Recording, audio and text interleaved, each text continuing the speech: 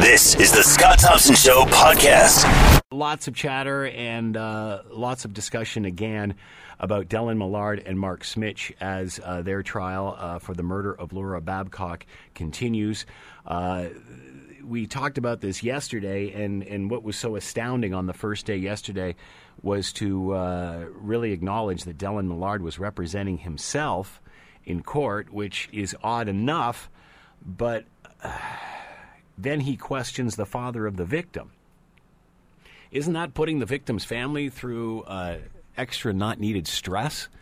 It just seems very odd, and well, we'll find out more. Joseph Neuberger is with us, criminal lawyer, Neuberger and Partners LLP, and is with us now. Joseph, thanks for taking the time. We appreciate this. Always a pleasure. Thank you. Tell us about Dellen Millard representing himself. How often does this happen? Is it common? And certainly in high-profile cases like this involving a murder charge. What are your thoughts? Well, it's certainly very rare in a murder case. We've seen cases in the past where an accused has gone through 1, 2, or 3 lawyers, and then at that point, somebody's stepping in on either an amicus basis or appointed through the court to assist. So it's very, very rare that you have an unrepresented accused conducting their own defense in a high-profile murder case. But Mr. Millard does have that right. He can represent himself. Who keeps an eye on what he's doing? Oh, that's the judge. So the judge will be very careful, and this is an experienced trial judge. And you have to be careful about making sure that an unrepresented accused has a fair trial. So the judge has a more onerous task, not only in ensuring that the questions asked by Mr. Millard are fair, appropriate, and relevant, and don't extend into abusive areas, but also to ensure that Mr. Millard has the opportunity to exercise his rights as guaranteed under the Charter and the right to a fair trial. So it's careful balancing, and the judge will have to pay careful attention to everything that's done in the courtroom, and in particular Mr. Millard's actions and the questions that he asks of each witness. If Millard is not representing himself the way he should be and the way that it is normally done in court, is it the judge's obligation to educate him on all of this?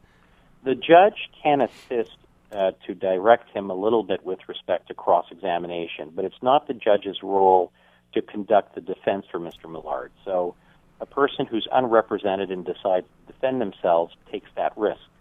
The court is not obligated to construct the defense for the accused.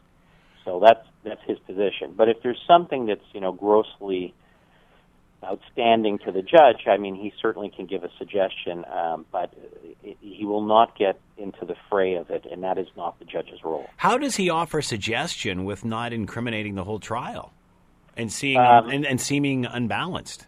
Right. So your concern is how could it possibly happen that the judge would become too involved in the fray, too involved in the trial, and that it appears biased? A judge has to be extremely careful. So he won't be able to instruct Mr. Millard on appropriate questioning, but he can instruct him on non-appropriate questioning. And he can say, Mr. Millard, do you want to ask this witness about, X, Y, and Z?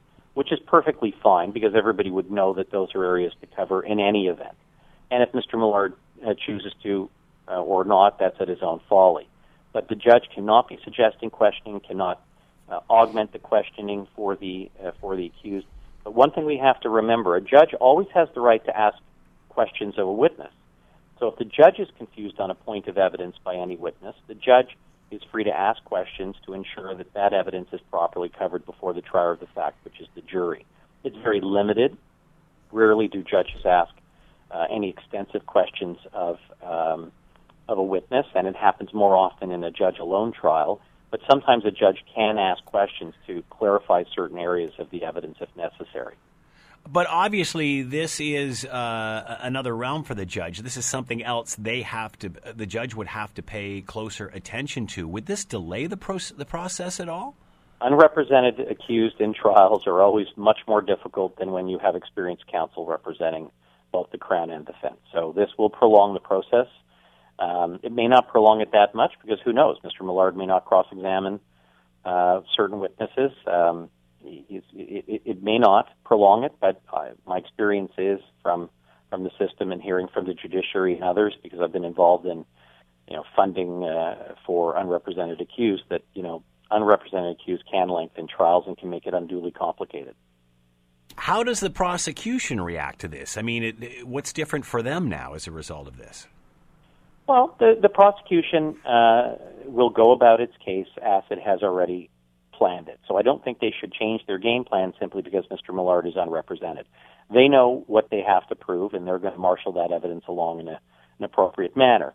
If, however, they feel that Mr. Millard is taking advantage of a witness, abusing a witness, badgering a witness, then they will stand up and object in order to ensure that Mr. Millard's questions are appropriate and relevant. Who determines if Millard is fit for this job?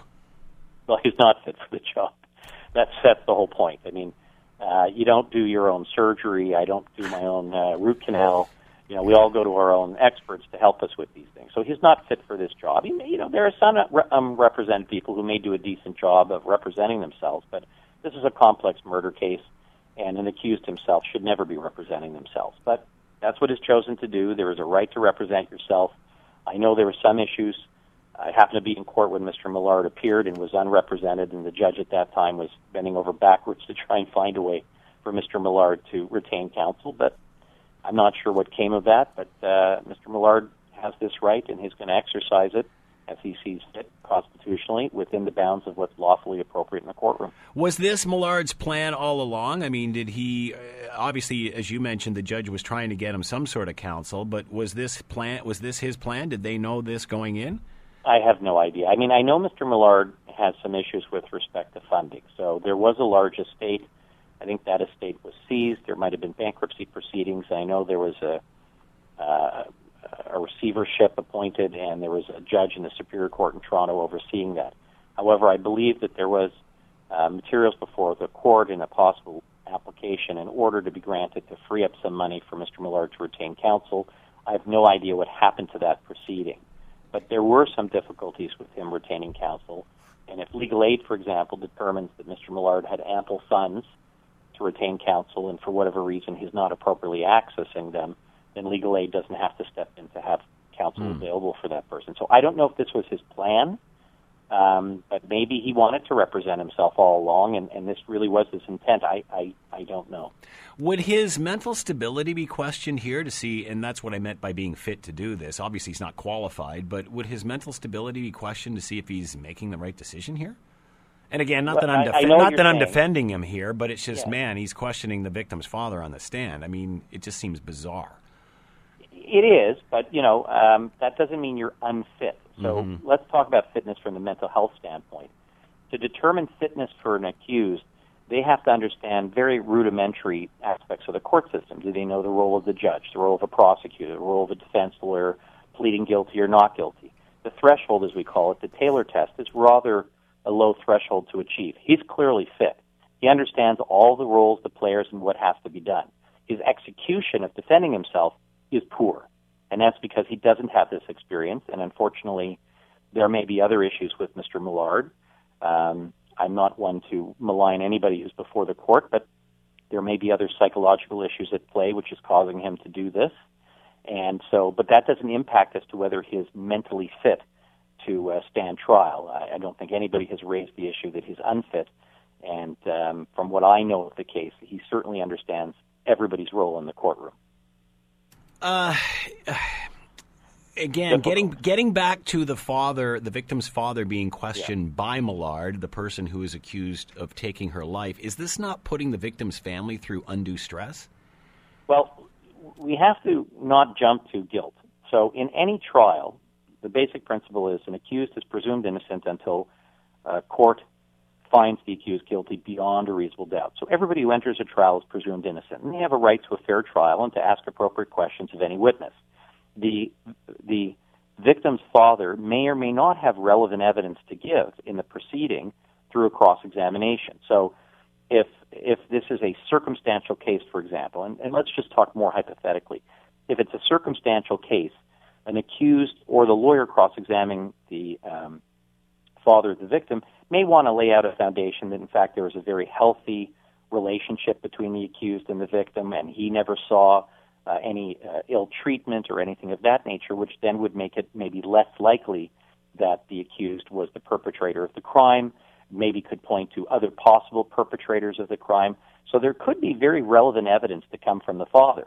The difficulty is, the optics is, this poor person has suffered the loss of their daughter, and it's incredibly difficult emotionally and psychologically, and being asked questions by the person who's accused of that homicide is probably a torture beyond belief. That being said, there may be relevant evidence to come out in cross-examination. I haven't looked at the transcript or the facts that's come out from the cross. I'm not sure if anything relevant did come out, but it is a right that an accused has.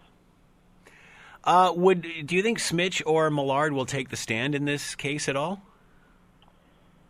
Well, I'm not sure. And if that's the case, then Millard would be questioning Smitch, would he not? Well, Smitch is taking the stand, then they would cross-examine him, correct? And if Mr. Millard takes the stand in his own defense, which he has the right to, he'll be cross-examined by the Crown, but he would be able to give his own rendition when he hits the stand of what he says, I guess, alleviates his liability in this case, and then the Crown would cross-examine him. How will the jury view this, especially with the victim's father being questioned by the accused?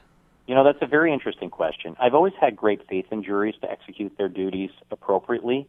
They're watching a spectacle unfold right now, which is something which is a rare spectacle. It's a high-profile murder case, but it's with somebody representing themselves. So they're watching something, and the dynamic of it is probably quite disturbing. The first day, you had a lot of fairly serious and emotionally difficult facts come out. But over time, I think juries settle into their position as a judge of the facts, and they start to become objective, and they take a dispassionate view of it. I may be wrong to some extent, but my experience with juries is extensive, and I find that they are able to execute those duties fairly well. That doesn't mean that they're not affected emotionally by these facts, but they generally are able to hang in there and try and decipher what are the important facts in the case to help them make their decision at the end of the day. But no doubt this is certainly a weird spectacle for them to have to view. Is there any chance, or would Dellen Millard have the choice to, as the case is progressing, bring in a lawyer to take over for him? Or is once this is set in stone, that's the way it is, unless we start over?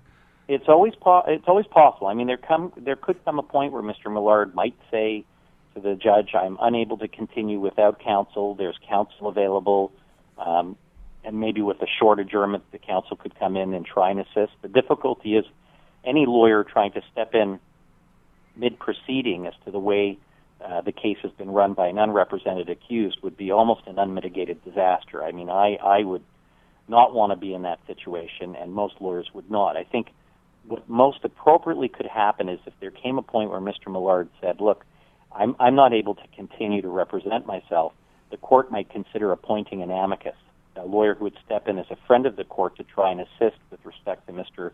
Millard's defense. And that person, there may be a short adjournment to allow the person to get up to speed on some of the evidence and to assist, but it doesn't put the full weight of the defense on that lawyer. But to really have somebody step in, even after the first few days of a trial, to try and take it over, I think almost would result in fairness in a mistrial, because I can't see competently a lawyer coming in and doing a very efficient job and wanting to do that job, frankly. Where do you see this going? Do you see this, is Dellen Millard taking advantage of the system here, whether it be delays or mistrials or what have you? I mean, is this just delaying the inevitable for him? Not necessarily. I mean, this isn't unprecedented. We had a very well-known case many years ago in Newmarket where we had an unrepresented accused. He drew out the proceedings far too long. But in this case, it may not result in a mistrial. It may just go along according to the projected timeline, and the case may go to the jury, and we'll have a verdict. I mean, something absurd may happen that could cause a mistrial, but I know this judge will work very hard to ensure as much as possible that there will not be a mistrial and that the trial will be fair, because the interests of the accused as well as the interests of the victim's family are all at stake here, and it's everybody's interest to make sure that this trial gets done as fairly as possible and gets completed. Joseph Neuberger has been with us, criminal lawyer with Neuberger and Partners, LLP. Joseph, thanks for the time and insight. Much appreciated. My pleasure. You're listening to The Scott Thompson Show, weekdays from noon to 3 on AM 900 CHML. We have been talking about Premier Wynne last hour, and of course, the libel notice that she has, has she filed it, or is she still just talking about it at this point, against PC leader Patrick Brown? Patrick Brown says, if you're going to go, let's go, otherwise drop the whole thing. He says it's a cynical attempt to distract the public. Some may say it's just attracting more attention. And then also, as well today, trying to get thrown out the bribery allegations against the Liberal Party. This is going on in Sudbury in regard to the Sudbury by-election of a couple of years ago. So lots going on there. But in all of that, we hear more about Kathleen Wynne than we do about Patrick Brown. I've talked to many political experts that say you're not going to hear anything from them until we get to election time, because Kathleen Wynne has enough rope, along with the Liberal Party, that they can just keep doing what they're doing and hanging themselves right up until election. And he's and his party is silly to say anything at this point. Just let the Wynne stuff all kind of run its course, and then when it's election time, start talking about election issues.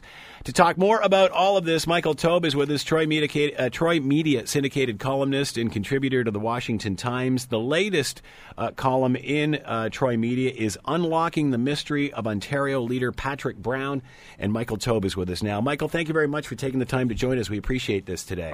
Oh, my pleasure, Scott. First of all, why is there a mystery around Ontario PC Leader Patrick Brown?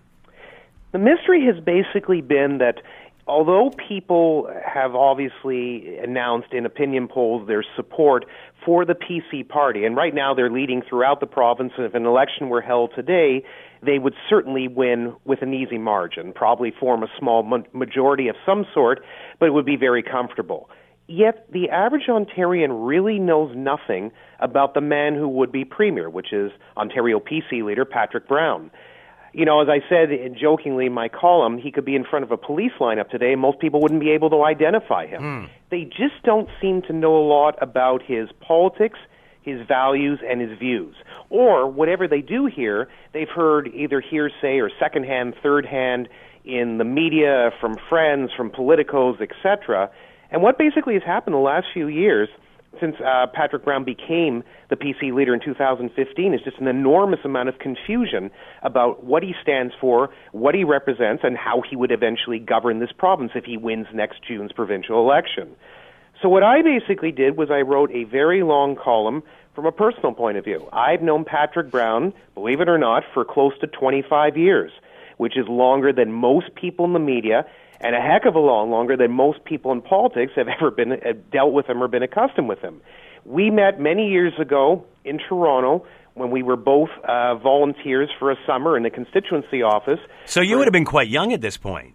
Yeah, I was in, well, let me see. I was, if it was about 25, I was about 23 or 24 in those days, and he is about 7 years younger than me, so let's say 16, 17, somewhere in that neighborhood. So we met a long time ago there, and basically we worked for Isabel Bassett, who some people may remember as a former Progressive Conservative MPP and cabinet minister as well under Mike Harris. So it goes back a long way, and we've remained in friendly contact ever since. We've discussed politics, personal life, etc. So there is no mystery to Patrick Brown for me. I understand what he is. I've always understood what he is. And what is shocking to me, and we'll obviously get into it a little bit, is how it has been the Ontario PCs have been unable to portray this or basically create an image showing what Patrick Brown really believes on issues, except for scattered comments here and there. Are they really trying at this point, though, Michael? Because it seems they're just kind of trying to lay low. I mean, really, all I've seen about him is the commercial in which he talks about his stutter, which is a great spot. Sure. But, you know, I mean, are they really trying to get his image out there? Well, there have been some feature pieces and one-on-one interviews with Brown to try and sort of gauge about his political ideas, personal life, family, friends, etc., and just sort of see how he resonates with Ontario voters. I just found a lot of those early attempts to have really just either been lousily done, quite frankly, or missed the mark completely in terms of sort of understanding him. So what my piece really does is I believe it sort of ends the conversation. I think we now sort of know what Patrick Brown is. And very briefly, because people can obviously go read it, Patrick Brown is an amalgam of two conservative ideologies that have existed in Canada for many years. Red Toryism, which is left-leaning conservatism, and Blue Toryism, which is right-leaning conservatism. It's a meshing of or a model that two former Tory prime ministers, recent ones, Brian Mulroney and Stephen Harper, used successfully for many years to balance off interests, to ensure that all voices were heard within the Canadian conservative movement, and to ensure that political bridges were created between different groups or disparate individuals so that they were all working for the same cause, which in that case was the greater good for the country. That's what Patrick Brown is trying to do. He is using the same political formula, melding the two same ideologies, and trying to create a better road and a more impressive road for Ontario. And actually, many of his own views mesh quite nicely, believe it or not, with most Ontarians. Why does it appear, or do people make it appear, that the right is more splintered in what they think and what their thoughts are, more diverse the left is? People think that all these different elements to it, and the left really only has one or two. Is that accurate? No, it's not accurate. In fact, actually, all political ideologies, and this is something I've concentrated on since I was a university student, so it goes way, way back. It's not true at all. The right and the left have many, many, many different splinter groups. Here's a very easy one to begin with. Conservatives, we know about red Tories and blue Tories. I've just explained them. There are also different types of right-leaning individuals who have linked with the Conservative Party. Libertarians, the small faction of classical liberals that are still left. There's a whole amalgam of people that actually fit the right-leaning umbrella. The left-leaning is actually quite diverse, too. For example, the Liberal Party, which tends to be centrist overall, does have a right-leaning wing, which are basically known as business liberals, and a left-leaning wing, which are known as welfare liberals. So those two groups also fight for power, try to ensure that someone they believe in will actually move forward and become the leader. The NDP as well, Scott, I wouldn't say necessarily a centrist position, basically a kind of a middle-of-the-road position that, say, a Jack Layton or a Tom Mulcair has tried to represent by balancing all interests. Very much a radical position, sort of similar to the old waffle movement. I'm sure if some of your listeners, including old unionists, would probably remember them quite well. The waffle movement tended to be very, very radical. That was linked with James Laxer many years ago. And you see people like Nikki Ashton and others who kind of represent that, again, to the far left of the political spectrum. Plus, there is also in the NDP a whole group of leftist-center people that are either close to radical, not quite radical, or just are more towards the left than they are towards the center. So that pushes them further center-left. Jagmeet Singh, for example, would certainly be an example of that, the current federal NDP leader. So no, the political right and the political left are splintered. They both are. So that's how these fights occur. That's how these factions are built. And those are the sort of battles that usually happen to determine who your slate of candidates will be and ultimately who the leader of your party will be. Why have the others then had such heyday or field day by trying to determine who Patrick Brown is? I mean, you know, you say yourself in the column, I've watched the many twists and turns in the story, and I've never seen so much confusion and or misinformation reported about a Canadian political leader. Right. How does the party let that happen? Well, look, you know... And you can't just blame this on the media, Michael. Well, I mean... Because you know what? Patrick Brown has not been banging down my door for an interview. Sure, absolutely. Well, look, I don't know what the deal is with Patrick Brown in your station. That's something the two of you obviously have to work out. I can't speak for him. I don't work for the party, Scott, so I really don't know. These are just my Not that we have been banging down his door either. I just want to clarify that as well, Michael. Okay, fair enough. I'll accept that too. Look, I mean, I'm sure there's always a way to figure out some sort of a relationship, and I'm sure an interview will be conducted down the road. That's the best I can give you there. But in terms of the reason why this has happened, I agree with you in part that the Ontario PCs have sort of allowed Kathleen Wynne, the current premier, and her Liberal government to implode. For that reason, they've been allowed to surge in the polls while she and her party have quite frankly dropped, not necessarily to the netherworld, but they're not too far from it. Now, certainly 8 months is a long time in politics, and next June's election could end up being very, very different. We all know that. But the big problem is that when the Ontario Liberals get into a campaign mode, and that is something that Premier Kathleen Wynne is exemplary at. She is a great politician. There's no question about that. You can hate her policies, and I hate most of them, but there's no doubt she knows what she's doing when it comes to politicking as a strategy. She's very different on the stage, and that will mean when she goes door to door that big lead will dissipate. Hence, it's important that the Ontario PCs now focus, A, on policies, which are obviously very important, and that's what you run a campaign on, and B, who their leader is, what he represents, and what he believes in, and where he is coming from. My column, for what it's worth, has at least lit the flame. I have started that little light to show this is what Patrick Brown is all about. This is the person I've known for close to a quarter century. I know what he believes in. Now you have a better idea.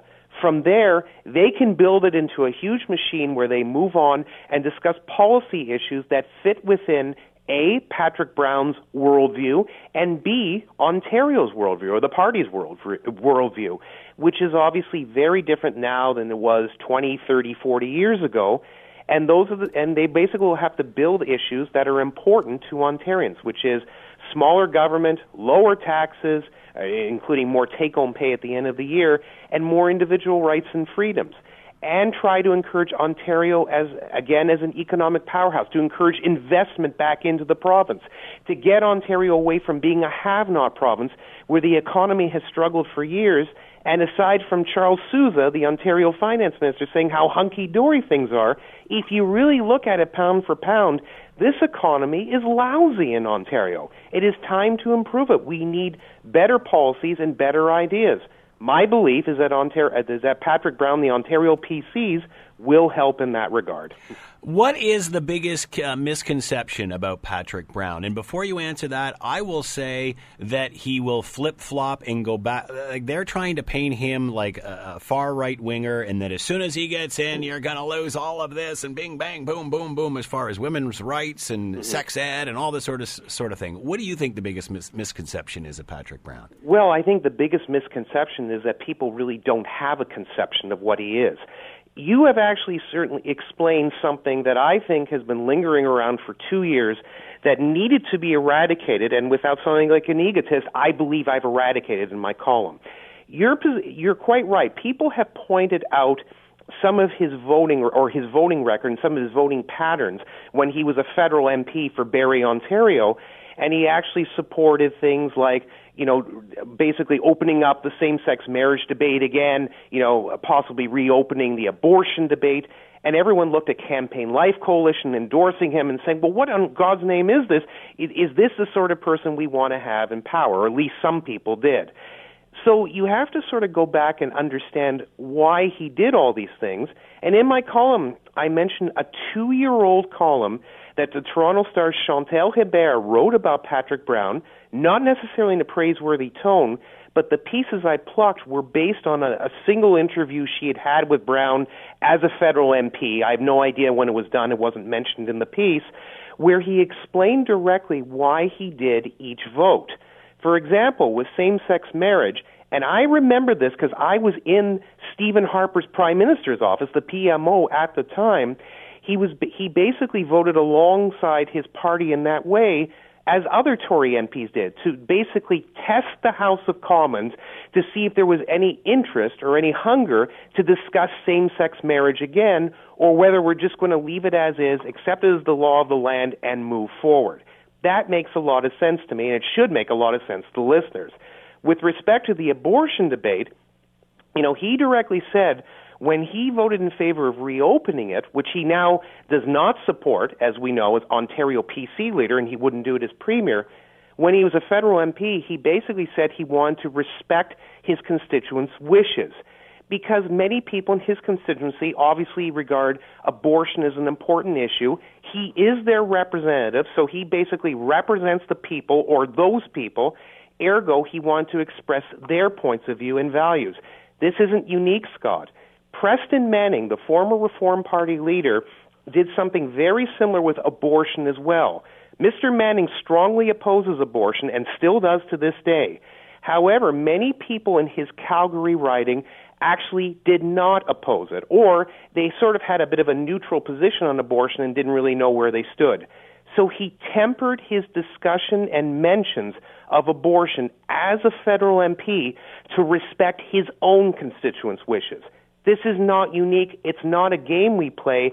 This is something that we should find to be honorable in our politicians, because you don't hear it very often, and Patrick Brown did the same sort of thing. So how does Patrick Brown or the party react when the Liberal ads start trying to reveal his past in these statements? Look, I mean, Working Families has just released an ad, as you probably know, which is doing the same thing, that he had a 100% pro-life record. You know, is this really representative of the way Ontarians think? That's what they're trying to do. I think now if people, not just because I want people to read my column, I hope they do, but I think if people start to think about this issue a little bit more and dig a little deeper into what Patrick Brown actually believes and has said for many, many years, plus the comments that he made to, say, Ms. Hebert and others as time went along, you'll actually see that a lot of these things are just nothing more than political spin. And yeah, I engage in political spin too. I definitely know what it's like. I am a doctor in good standing in that world. At the same time, spin or no spin, the way that Working Families and others are going to try to push along Patrick Brown's so-called record on issues like being pro-life or just on issues of life, marriage, etc., they may want to actually go, A, directly to Patrick Brown and ask him, B, examine for themselves different statements that he's made and basically direct themselves to the point that, well, hold on a second, maybe that isn't clearly what he did. Maybe he was acting like a political representative, an old-style politician that we always sort of hoped for and wanted more so many decades ago and see less of today, and that maybe Patrick Brown really is trying to balance off issues, both on the left and the right of his party, to ensure that all voices are heard, that basically all wishes are met to some degree, and that the province, and including his own riding, can move forward with ideas that are important to the health and welfare of Ontario. That's not a bad thing to be. That's a good way to be, and it's rare to see. It's not my way of conservatism by any means, Scott. I'm different than my friend. I really am. But I respect his position. I have seen his position for many years, and in the cases of Stephen Harper and Brian Mulroney, they were used successfully. Why can't Patrick Brown do the exact same thing for Ontario? Michael, tell everybody where we can find your column. Certainly. You can go to the Troy Media website. That's a syndicate that I write for. I've been with them since late 2015. www.troymedia.com. Look for my shining face. You'll find it. Michael Taube, Troy Media syndicated columnist and contributor to the Washington Times as well. Michael, as always, thanks for the time. Much appreciated. And my pleasure. Take care, Scott. You're listening to The Scott Thompson Show, weekdays from noon to 3 on AM 900 CHML. We're continuing with another edition of Hotspot Hamilton. One of the initiatives to educate kids is to promote physical literacy. How can improving physical literacy help our kids? To talk more about all of this, Katrusha Maranchuk is with us, sports specialist, City of Hamilton, and Andrea Topic, professional learning consultant for affiliated services for children and youth. Both are in studio now. Thank you for taking the time to join us. We appreciate this. No problem. Andrea, I'll start with you, a professional learning consultant for affiliated services for children and youth. What's the objective here? What do you do? Well, I support educators and those working in early learning programs throughout the City of Hamilton, and I support them right in their programs with the children, but I also do professional development, kind of cater to what their needs are. And Katrusha, sports specialist, City of Hamilton. I'm sure a lot didn't know that this was even a position that existed within the city. Yeah, so I work with sport organizations and help them with things like governance and constitutions. Also, if they have any sort of altercations within the organization, we help them with that. Mm-hmm. And then we also work with allocating all our fields and diamonds and ice surfaces, floor surfaces to those sport organizations, both for youth and for adults. Physical literacy. I don't hear that term a lot. Define it. What's the definition of physical literacy? So there's actually a consensus statement on physical literacy from 2015. Mm-hmm. So physical literacy, really clear definition, the motivation, confidence, physical competence, knowledge, and understanding to value and take responsibility for engagement in physical activities for life. What that really means is getting everyone. Our focus with the project that we're working on is primarily on youth, but getting the message across that physical literacy is as important as your ABCs, your 1, 2, 3s, and your do-re-mis. How is it convincing people of that when it seems for the last several decades we've basically been saying to kids and parents, GEM's not important, physical activity is not important, what's important is math and science and all the other STEM core subjects.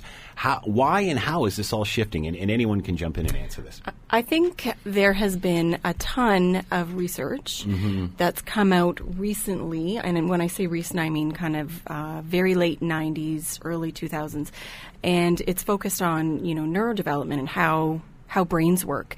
There is research that shows that movement stimulates areas in our brain for learning.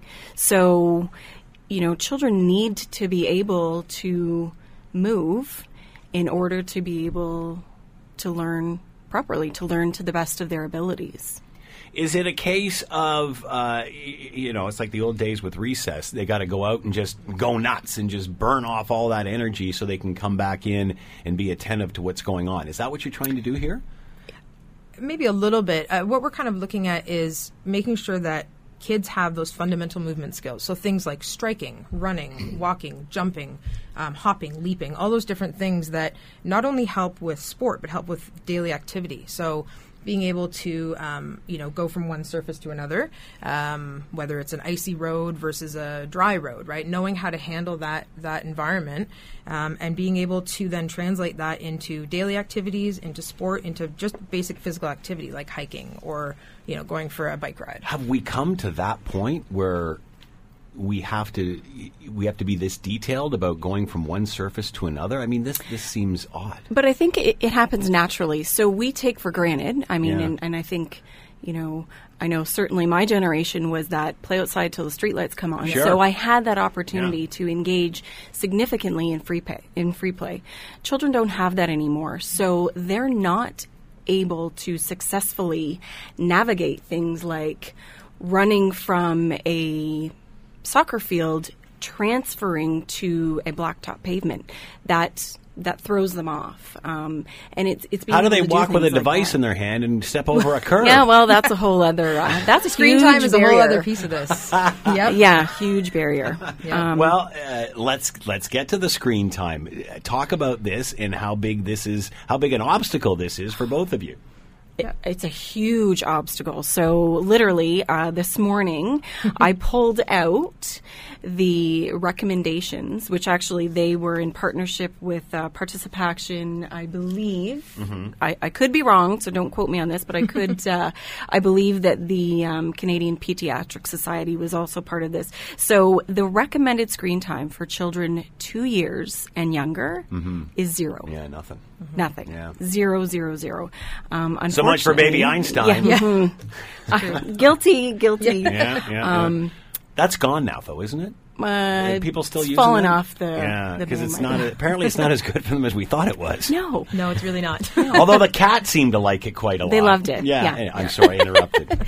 But that's a big piece of it. Yeah. And then you look at that's just.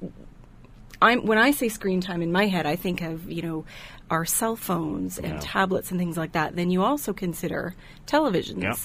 And I mean, look at television now. When I was a kid, you had a couple cartoons, maybe at lunchtime, stuff on Saturdays. Now it's 24 hours a day, 7 days a week. You can find cartoons in everywhere. So kids are spending a whole lot more time in front of screens in various formats, computers. I mean, it's part of their education now. So we need to be very aware. This is almost a double-edged sword in the sense that we've seemed to put more stress on academics than physical education, which I can certainly understand in some corners. But not only that, we're doing less, but also now we have this extra distraction within the screen. So it's almost there's two things against you. It's right all there. about balance, and we need to have a balance. In terms of the fact that we have seen physical activity and gym class die off. There needs to be a balance, and that's what a lot of this research is saying. So you mentioned about going outside for recess. It's not just to burn off that excess energy, but it also literally stimulates children's brains so that when it is time to come back into the classroom, they're able to focus. The big question is, and you raised it, how do you balance this? Katrucia, I'll put this to you. Yep.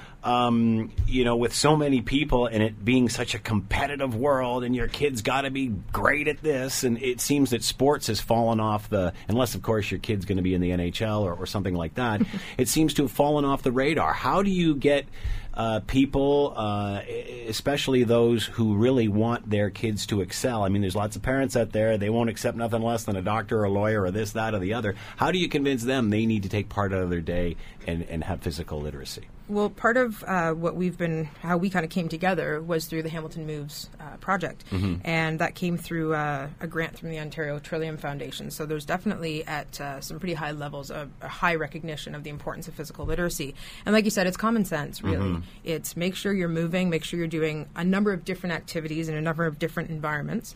And through the Hamilton Moves project, the ultimate goal is to make sure that messaging of the importance of physical literacy starts at birth and goes right through to active for life, right? We have long-term athlete development, which is sort of what you're speaking to in terms of sport. But really, active for life means you're not sitting on the couch watching TV 24/7. You're out moving, right? You're so this using your just body. isn't about gym class or recess, as you were mentioning. No. It's just doing things. What are you talking about when it's not gym class? What are you doing? Or is it anything but sitting and watching a screen? Well, kind of. I mean, it's really making sure that those like we talked about, the fundamental movement skills, right? Using those basic skills, tying them together, right? If you look at literacy, if you don't know your ABCs, you can't write a sentence, you can't write a book, you can't read a street sign. Yep. So if you can't roll or if you can't throw, you can't play baseball. You can't, if you have trouble moving, you may have trouble raking your leaves. So it really goes much further than sport. Sport is just what we think of automatically. That's a good point. And what we don't realize, perhaps, as we're doing these sports or movements or whatever, we're creating a lifestyle for life, as opposed to, I'm 20, I've never done anything, and I don't have any of the physical attributes to do it. And, this grant is focusing on early years, specifically 0 to 10. But that's kind of the point of this. Those are the foundational years, more so 0 to 6. And if we don't establish those habits and attitudes during those formative years, you're kind of missing the boat if you attack this when you're 20 and think, I need to start getting physically active, because all of that stuff forms in those early years. Plus, if you're physically active as a kid, it just seems so much easier as an adult. Absolutely. Like if you've worked out, if you've done whatever as a kid, and then you've let it go for a bit, and you decide to get back at it. I'm not speaking through personal experience at all. It seems to be a bit easier than somebody who hasn't had a physically active life and then starts to do a regime. Well, we were talking about this morning. I have a 4-year-old, and it's embedded in his life now that we go for a walk after dinner. Yeah. So he says, well, Mama, we can't do that till after our walk. So he understands that, and that's what we're talking about with this whole project, is making sure that it's embedded. And because of our partners are the Catholic School Board, Sport Hamilton, Sport for Life, and the City of Hamilton, and making sure that messaging is embedded throughout. So from the early years programs in the school board, through their programs and classes, and then right up to whether it's a City of Hamilton recreation program or a sport organization, just making sure that physical literacy messaging is embedded. And as much as physical health, we haven't talked about the mental health and what physical activity does for that and how it enriches your mental health. Who wants to touch on that? I mean, you hear so much about anxiety now with kids in school. This has to help. Well, I think there's a huge connection, definitely. It leads to, even that's kind of common sense. If you feel better physically, you're going to be able to focus. It's gonna impact your well-being as well. There's a lot of talk about self-regulation right now in the field of early learning, and a lot of this also, there's a huge connection to physical literacy and allowing people different ways to calm themselves when they're feeling stressed or different emotions. They're upset, they're angry, whatever. Some of that is very physical. Mm-hmm. Some people need to move. Yeah. You see those fidgeters. It's a stress release. It's a stress release. Yeah. But that's look at the fidget spinners. The fidget spinners, those which are went from tool gone to a fad. little, really out of control. But it's things like that, and a lot of education programs in general, not just early years, but high schools now, they have ways for children to be able to move in programs. So you'll see desks sometimes that have pedals on them. You'll see classrooms that have a trampoline in the back of the room, a little small personal one, so that if these students need to do that, they can go and jump on the trampoline for 10 minutes just to kind of, relieve that stress, enable them to focus better. Just like the Google head office when you think about it. Absolutely. You brought up fidget spinners. Value? Do they have a value? Do they not have a value? Are they a distraction? In my experience, I've been out of the classroom since those have come around, but we did encourage fidget toys for children that needed it. They actually started like 10 years ago, and that were specifically for and autism they were helpful for? Like, those stress balls? Yeah. I used to make them for students with a what do you call it? A balloon, and we'd fill it with different objects. Yeah. So, there is definitely a place for some of those, but the fidget spinner, the fidget cubes, they've gone out of control, and every kid is using them. Yeah. So it's kind all of the time. Defeated the purpose. I see people using them while they're driving. Yeah. Oh, no. That's oh my. That'll be the new distracted driving. Now wait a sec. These are for the kids. What are the adults doing with these things? What does that say? You made you brought up a very valid point. I think it was you, Andrea, that said the old days we used to play until the street lights come on. Yep. Do we do that? No. And I believe that technology is a barrier to that, as well as parents' risk aversion. And also this idea of being overscheduled as families. But wait a sec. Let's talk about that, because the whole idea is if you keep them busy, you keep them out of the malls, keep them from doing bad things. What's wrong with them being busy? Well, they can still be outside playing. They don't have to be in a scheduled organization, a scheduled game. Being outside, being active with your family, with your friends, is a great thing. How much did the whole obesity discussion propel this? It's been significant in multiple. It's kind of a side discussion to what we have. We started this not as a response to the obesity, but in a lot of our work, our awareness has been heightened that this is a huge. We're not nearly as bad as the States, but it is a huge issue. What do you think causes that? Do you think it's because, and you could say screen time, all this sort of stuff, but is this the whole lack of focus on physical education that's a couple of decades old now? Is that catching up with us? Is that what? Can we tie it to that at all? There's screens and everything and technology as well. There's so much into the mix, but it seems to be it's been the last couple of decades that we've sort of hands off the physical education, and now we're paying for it. I'm sure it's a contributing factor. Yeah, for sure. I think there's been a big push too, like you said before, on academics, and whether it's the arts or physical education have been sort of brushed aside as maybe not seen as quite as important sometimes. But I think that's where we can come in and say, wait a minute, it's not just about phys ed class. It's not just about sport. It's about, your well-being, your physical well-being, your mental well-being, your emotional well-being. We all feel better when we're we all feel better when we're active. Yeah. And, at the end of the day, if you look at lots of successful people, they have very well-balanced lives. They're not just, in the office for however many hours a week or at work for so many hours a week. They do take time to do the things that need to be done. Why does that message get to some and not others? I don't know, but you look at if you do look at the sport world, you look at any Olympic athlete, they probably haven't. Wayne Gretzky didn't only play hockey. Wayne Gretzky played lacrosse. He played all these different sports. So, when you look at kids, you have kids who are playing one sport all year round, and really just getting them out and playing and just moving, rather than everything being organized, everything being around structured one sport or something like that. Because we are so structured, have we forgot how to play? Yes, 100%. Absolutely. It's something that we're dealing with in early years quite frequently. That and play has all of a sudden become kind of a taboo word. It's coming back the last few years. Why is it a taboo word? Because you're wasting time? You're not wasting doing time. something constructive? It's not. But it's it is not totally productive. constructive. That's the thing. I think there's. It is totally constructive. Yeah. That's how kids learn. Yeah. But I think there's a misunderstanding. People think it's just playing. They don't realize how much is actually going on when children are playing. I remember I've interviewed Walter Gretzky, Wayne's dad, many times over the years.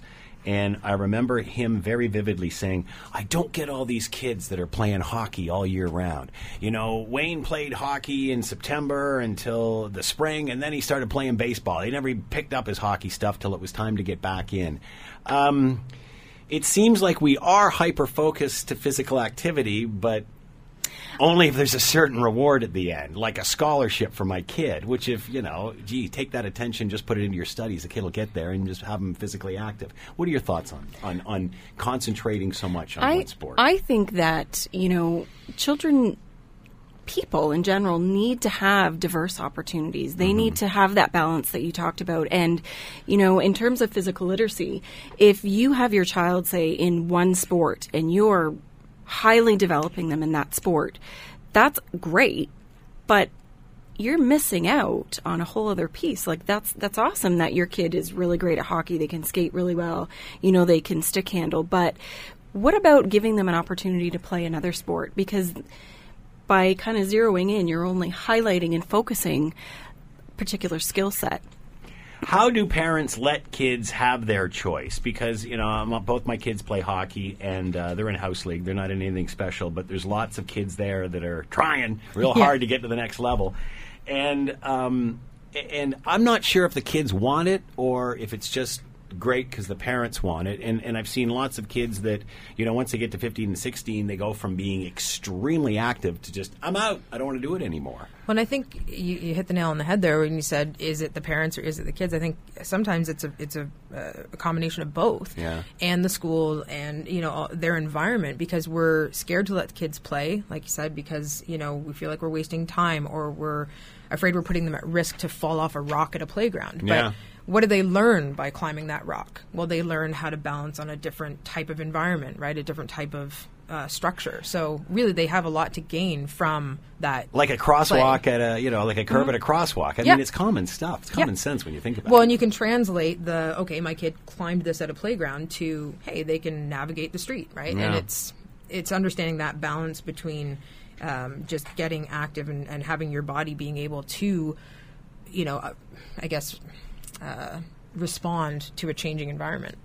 It's it seems that one problem creates another, doesn't it? It's just absolutely we're going all in the same direction. Yeah. Are we? And we've only got a couple of seconds left here. Are we fixing this? Are we identifying this? Are we making grounds here? Or are we just talking about it? We're hoping over the next 3 years to make some. We have $550,000 with which to make some change within the city of Hamilton. What do you hope to partners. do? What do you hope to do with that? Well, we've got a number of sort of initiatives.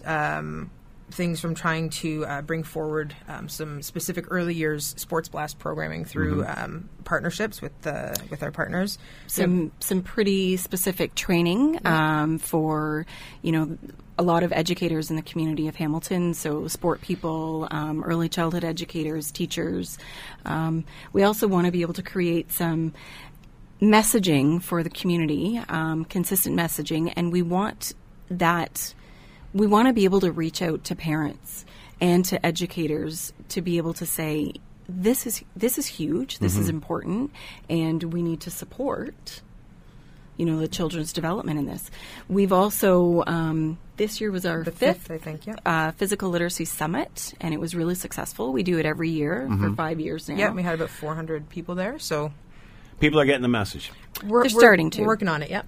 Andrea Topic has been with us, professional learning consultant for affiliated services for children and youth. As well, Katrusha Moranchuk has been with us, sports specialist, City of Hamilton. Thank you both for coming here, and good luck. The Scott Thompson Show, weekdays from noon to 3 on AM 900 CHML.